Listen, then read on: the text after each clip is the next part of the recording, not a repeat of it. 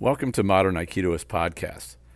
My sincere thanks to listeners and those who have liked, subscribed, and commented. Your interest is noticed and deeply appreciated. Today's topic is speed and how to understand it so you can look at how to improve your speed. If only I had $1 for every martial artist who was obsessed with speed, I'd be obscenely wealthy. I admit spending a great deal of time focused on being faster and quicker, and I learned a lot about ineffective ways to get faster. Speed seems to be one of the most attractive traits in martial arts, even more so than strength. Almost everybody at some point in their training really tries to go as fast as they can. Everybody wants to be able to move and do technique quickly. I'm going to share with you the key to building speed. It's not a secret, so don't expect some sort of magic formula for training that will turn you into Bruce Lee. There are some important things to understand about performing quickly and being fast. Let's take a look at the different aspects of speed.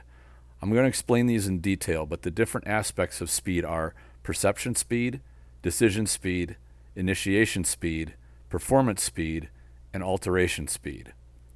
Let me describe each of these so we're clear on what the differences are.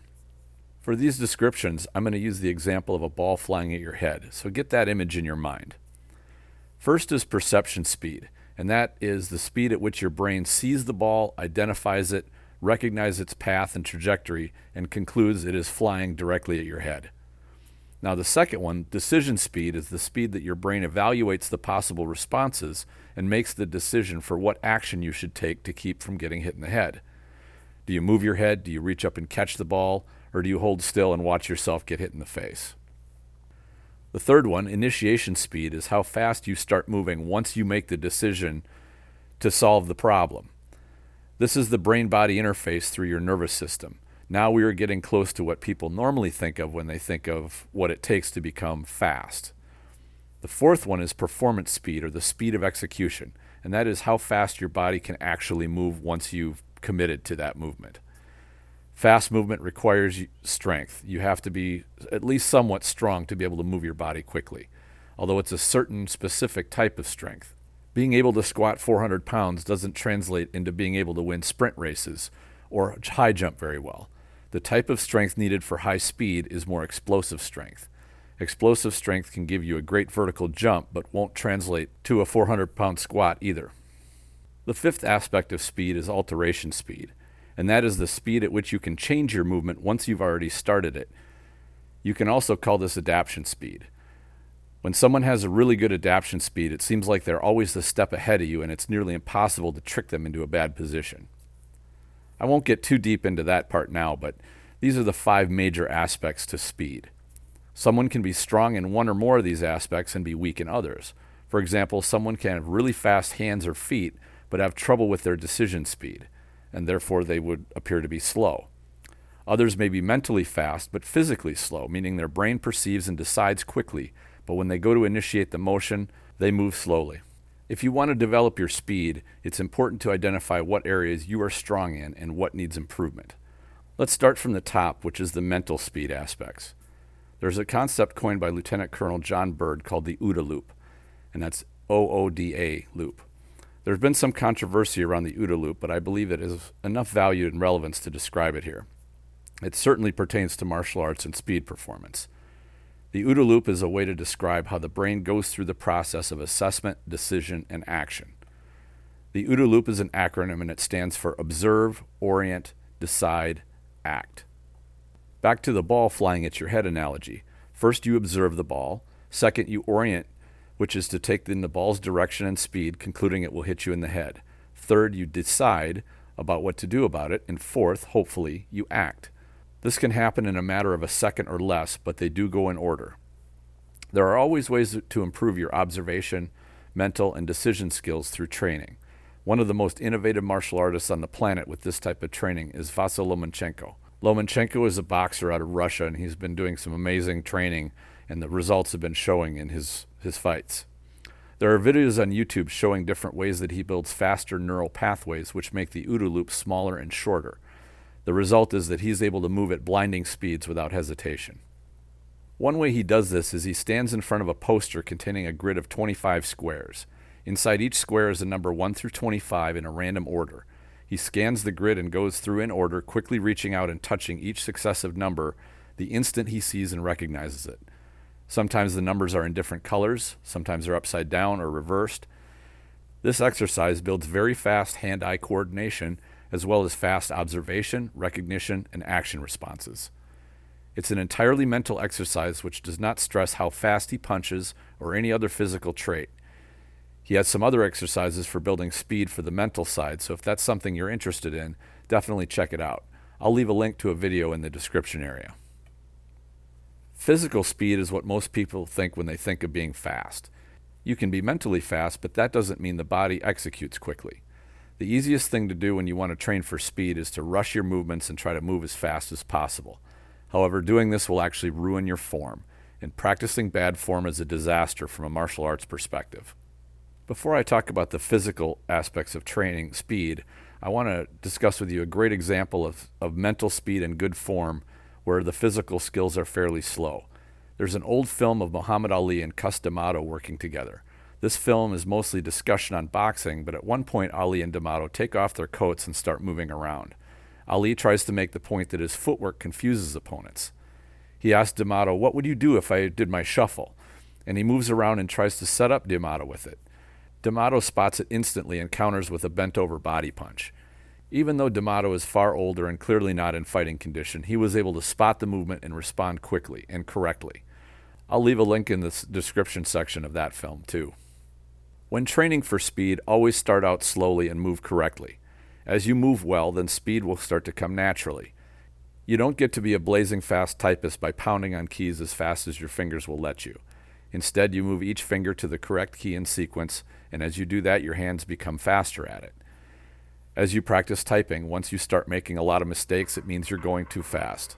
Only go as fast as you can without making mistakes. Training martial arts is exactly the same. Practicing sloppy will only make you perform sloppy. Having fallen into this trap many times myself due to impatience, I can tell you it takes longer to unlearn sloppy habits later when you've practiced that way over a period of time. You will get better results over a shorter period of time by focusing on form and letting the speed come as your body gets comfortable with the movements. Slow is smooth and smooth is fast. Never try to force speed, which is easier said than done, but the results are well worth it. As I said before, when it comes to training for physical speed, strength is necessary. Athletes who build explosive speed usually use plyometric training to accomplish that. Plyometric training focuses on explosiveness. Imagine a push-up exercise. Normally one lowers their body down and then up, taking 2 seconds or so to lower their body and about the same time to lift it. A plyometric push-up would have explosive up motion, which is done in under a second. The same formula holds for other exercises such as squats, sit-ups, etc., and also includes some which are sport-specific.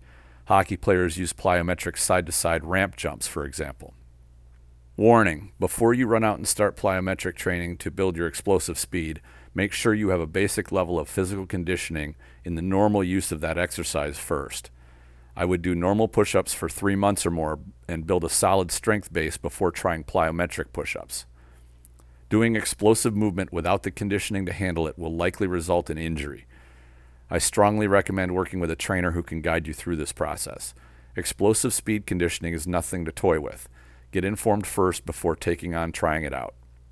It's also worth mentioning that the physical speed can be limited in scope. You can have fast hands but slow feet, or be slow in moving your body. Quick hands can be helpful, but that advantage is very limited if you cannot move your body very well. When it comes to strategy, be careful pursuing speed for its own sake. Speed is a temptress. When it comes to strategy, be careful pursuing speed for its own sake. Speed is a temptress. Entire arts are devoted to moving at blinding speeds, but speed is not the ultimate trait. Here are a couple of pieces of wisdom from Wyatt Earp, who's talking about gunfighting. Quote, "Fast is fine, but accuracy is everything. In a gunfight, you need to take your time in a hurry." Unquote. The second one is, "The most important lesson I learned was that the winner of a gunplay usually was the one who took his time." Unquote. Wyatt Earp was describing one kind of fighting, gunfighting, but the principle he spoke of is sound. Rushing is sloppy and makes mistakes easy, even inevitable. In real fights, one mistake can mean defeat. And I really like his statement, quote, "You need to take your time in a hurry," which is a fascinating way of putting that you need to move quickly, but only as quickly as you can move smoothly and with good form. Learn from a guy who lived it and saw the real thing up close. Good timing, positioning, and better form will beat raw speed and quickness. Speed is merely one aspect of strategy. One more aspect to training speed is training against a fast attacker. Obviously, being able to be effective against full-speed, high-intensity attacks is the ultimate goal. The best way to get there is not to jump into the deep end of the pool by telling your partner to go full tilt on you and then see how you do.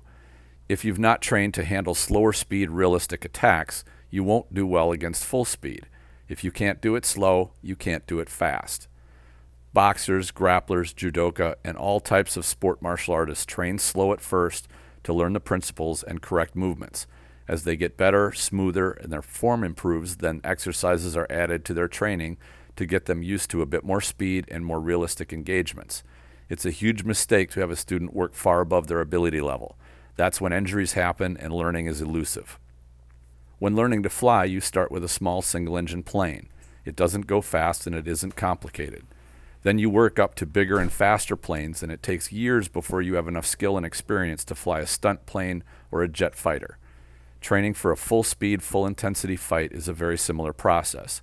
Your training should always include growth where you become comfortable with greater complexity as well as speed, but avoid rushing ahead too far too quickly. Be patient. Your dedication will pay off. If you try to get there too quickly, you will end up taking far longer to get to your destination.